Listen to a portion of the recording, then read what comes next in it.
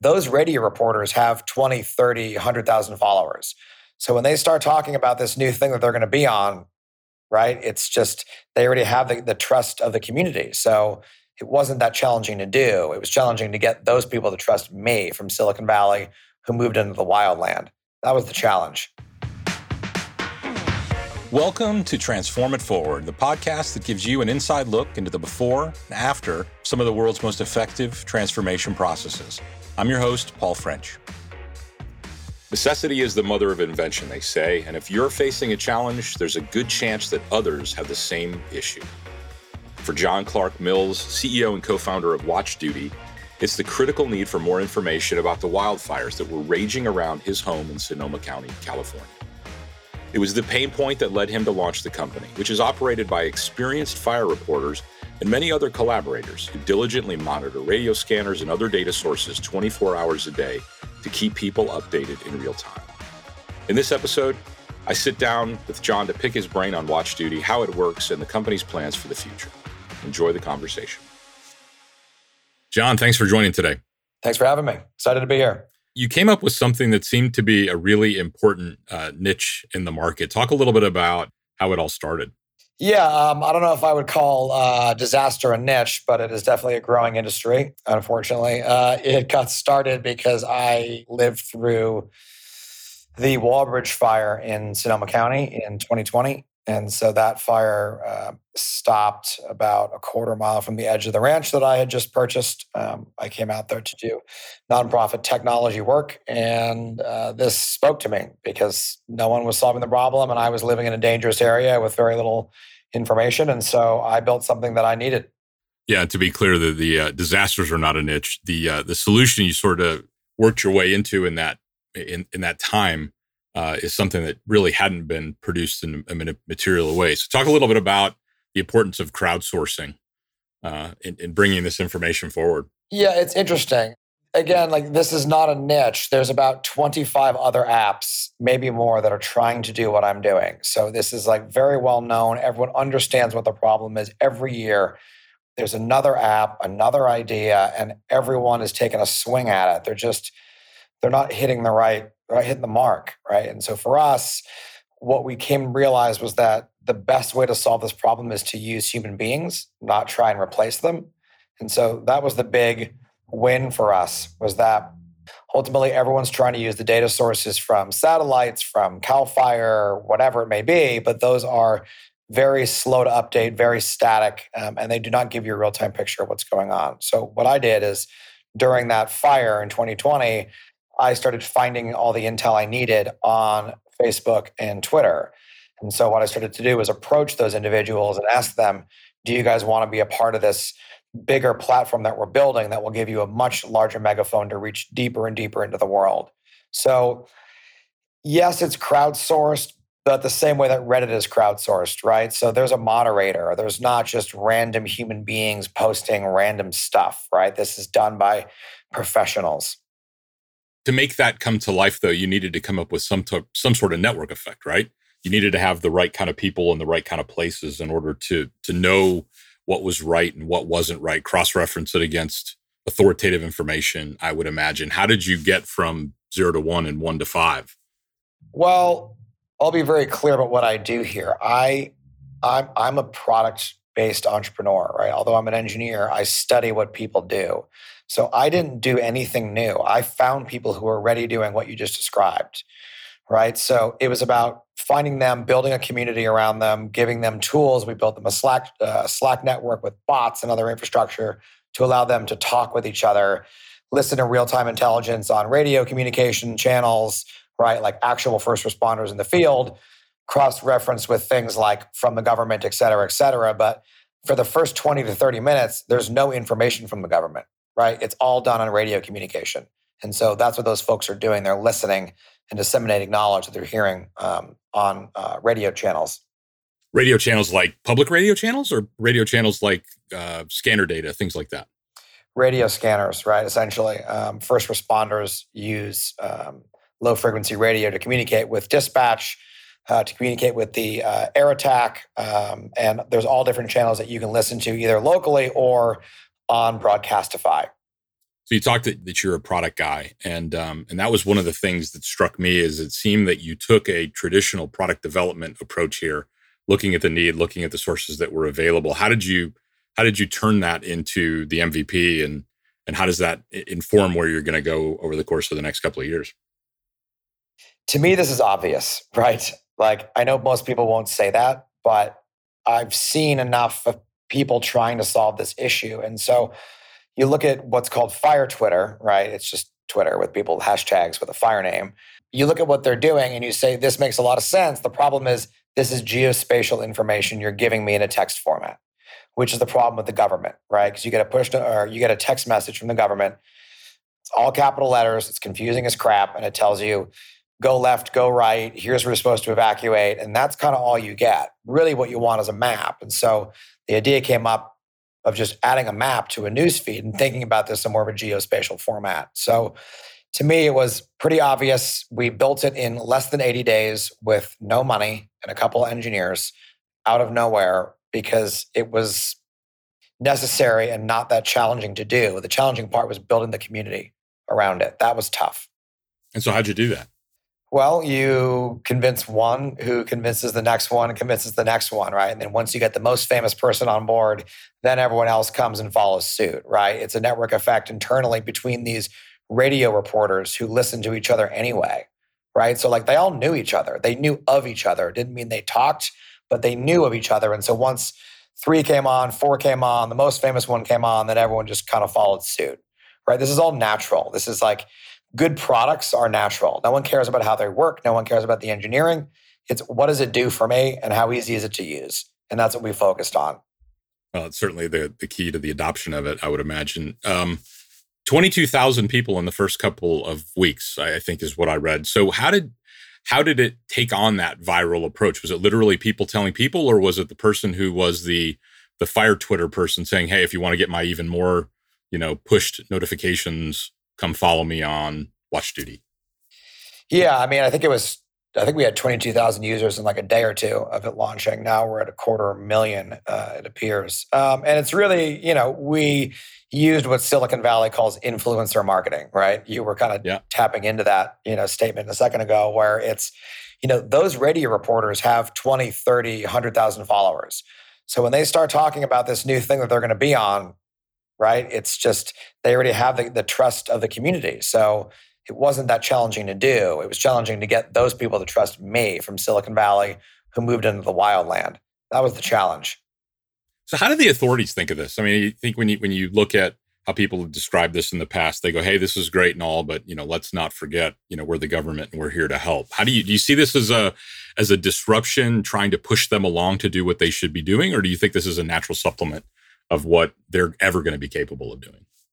I mean, it's a yes and situation. Like some governments are more inclined to work with us, especially if they're in smaller counties with like 50,000 people in them. They don't really have the budget or infrastructure to do alerting like this very well. So we're trying our best to extend all branches, but there's a lot of comments, that on the internet from CAL FIRE officials who don't really name us by name, but they have a very generic statement of, we are the official source for fire.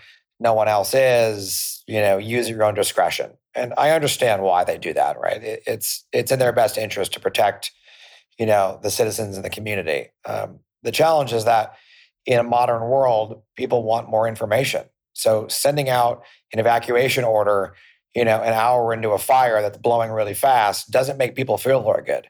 They don't even really tell you, hey, you should probably go east or go west. Like, where is this thing? I don't even know which way to leave. So it's not exactly the way that people want to consume this information. Will the government do something like this eventually?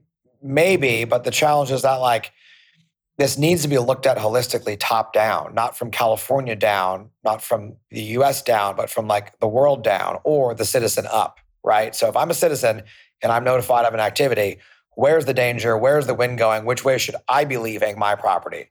So unless the counties are going to work together and the governments are going to work together, you're never going to get a product like ours that is crossing borders. Fire doesn't care about borders or boundaries or fire departments or municipalities, right? But governments do. So it's really challenging for them to imagine them to work together well enough to build a cohesive product like we have built. So in that case, the olive branch is, hey, give me better data and I will, or give me access to the types of things and I'll make sure that the citizenry is protected? The olive branch is, we're a nonprofit. We're here to help. Come work with us. We're not trying to sell them anything. We don't want anything from them. We can get all this intel anyway. And when they publish their official intelligence, we publish it on our platform. So like, it's not like a this or that. You know what I mean? Yeah, but it's just that it's the old school access to information is power, I would imagine in some cases. Yeah, I mean, they can't really control some of that information, right? A lot of this stuff comes in clear audio over radio communication channels, which are public. So how do you stop that from happening? Yeah. What are you finding as the, and this is going to sound like a silly question, but are there any like persona-based specifics in terms of where you're seeing the adoption? Is it all geographic? I live in an area that has a lot of fires, and so that's where you start to see concentration, or is it kids pushing their parents to do it because they're not around? Is it, how are you starting to see as a product perspective? The sad reality is that when there's a major fire in a certain area, we start getting thousands of users an hour, right? It just blows up because lots of people already know about it. Every Department of Emergency Management and OES already uses it, whether they want us to exist or not. The officials use us. Lots of citizens use us. We're on the news, we're on television, we're on the radio. And so it's hard to talk about wildfire anymore in California without talking about Watch Duty. And so that just kind of naturally occurs, right? For better or worse, it's tied to disasters. Yeah. So a lot of our users are much older. The younger people I meet are all like, oh, you build Watch Duty, thank you so much. The older people are lining up to take photographs with me and sometimes in tears, just thankful that someone is there looking out for them, even though they necessarily can't even understand some of the firefighter language. They just know that someone's looking out for them and giving them real-time information.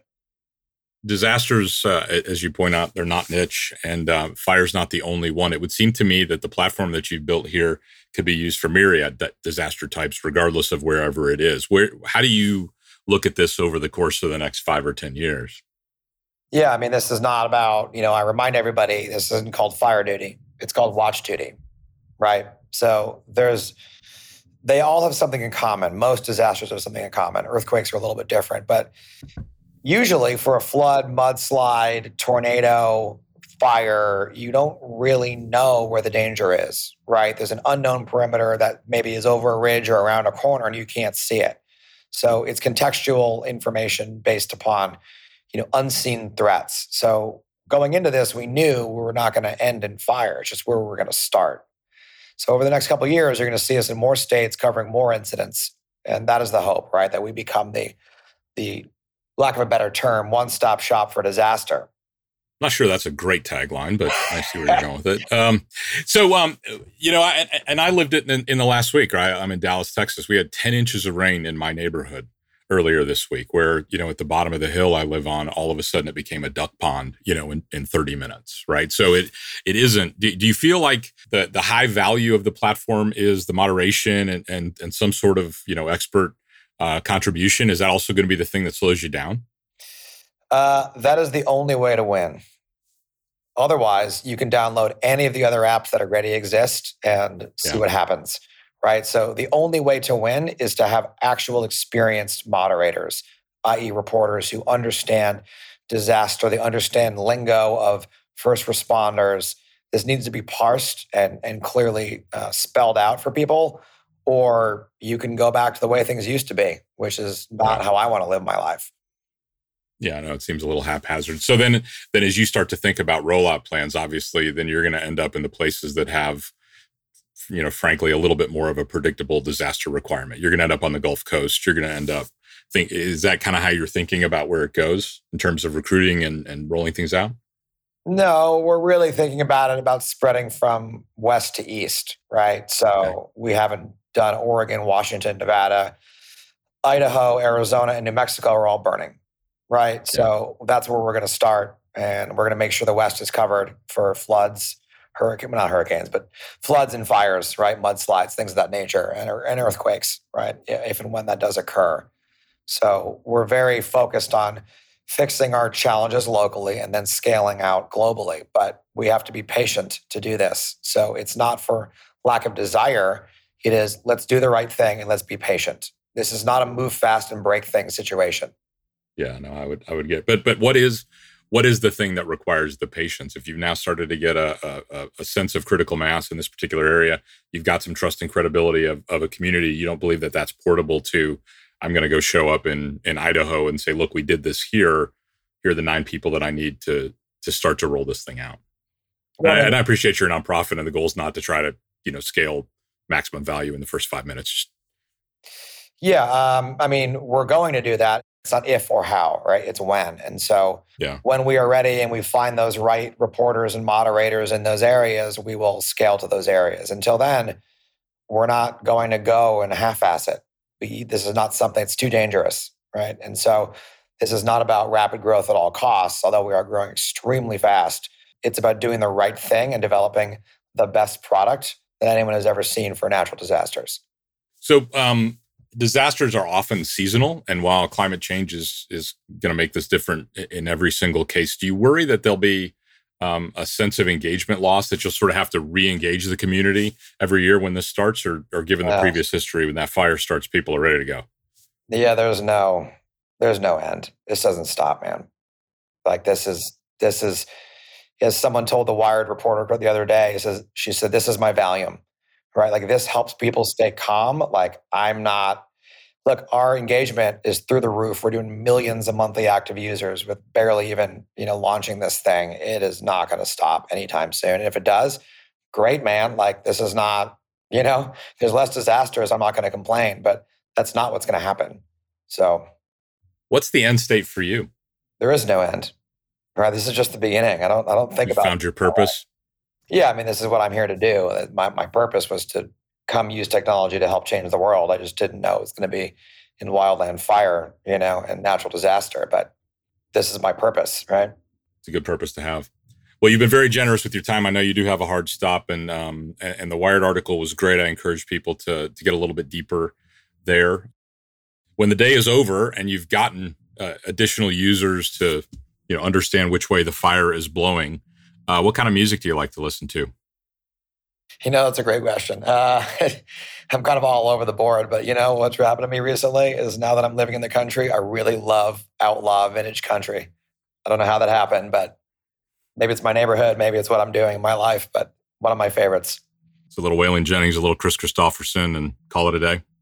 Yeah, it's one of my faves, but I listen to everything. I like classic rock. I like, French pop and, electronic music and all sorts of different genres. It really depends.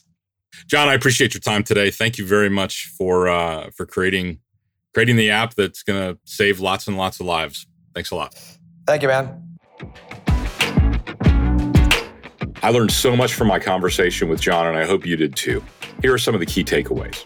First, take advantage of the network effect. As John explained, part of the challenge of bringing WatchDuty to life was building a strong sense of community around the app. And to do this, he and his team were focused around getting well-respected radio reporters on board early. This would ultimately convince others to get on board, and from there, the growth effect is exponential. Second, think bigger. Part of the vision for WatchDuty is to adopt a more holistic view of natural disasters by taking a top-down approach. Instead of confining their thinking to the local area, John and team took a global view of the problem to build a cohesive product that would function effectively across borders, because we all know that natural disasters don't respect them.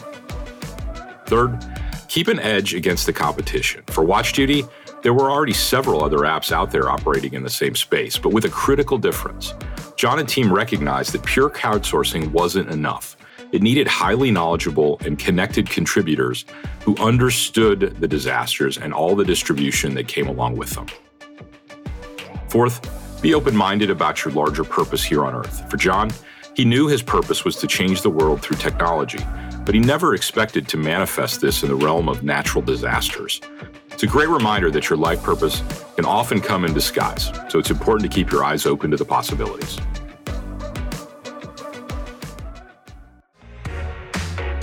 Thanks for listening to Transform It Forward.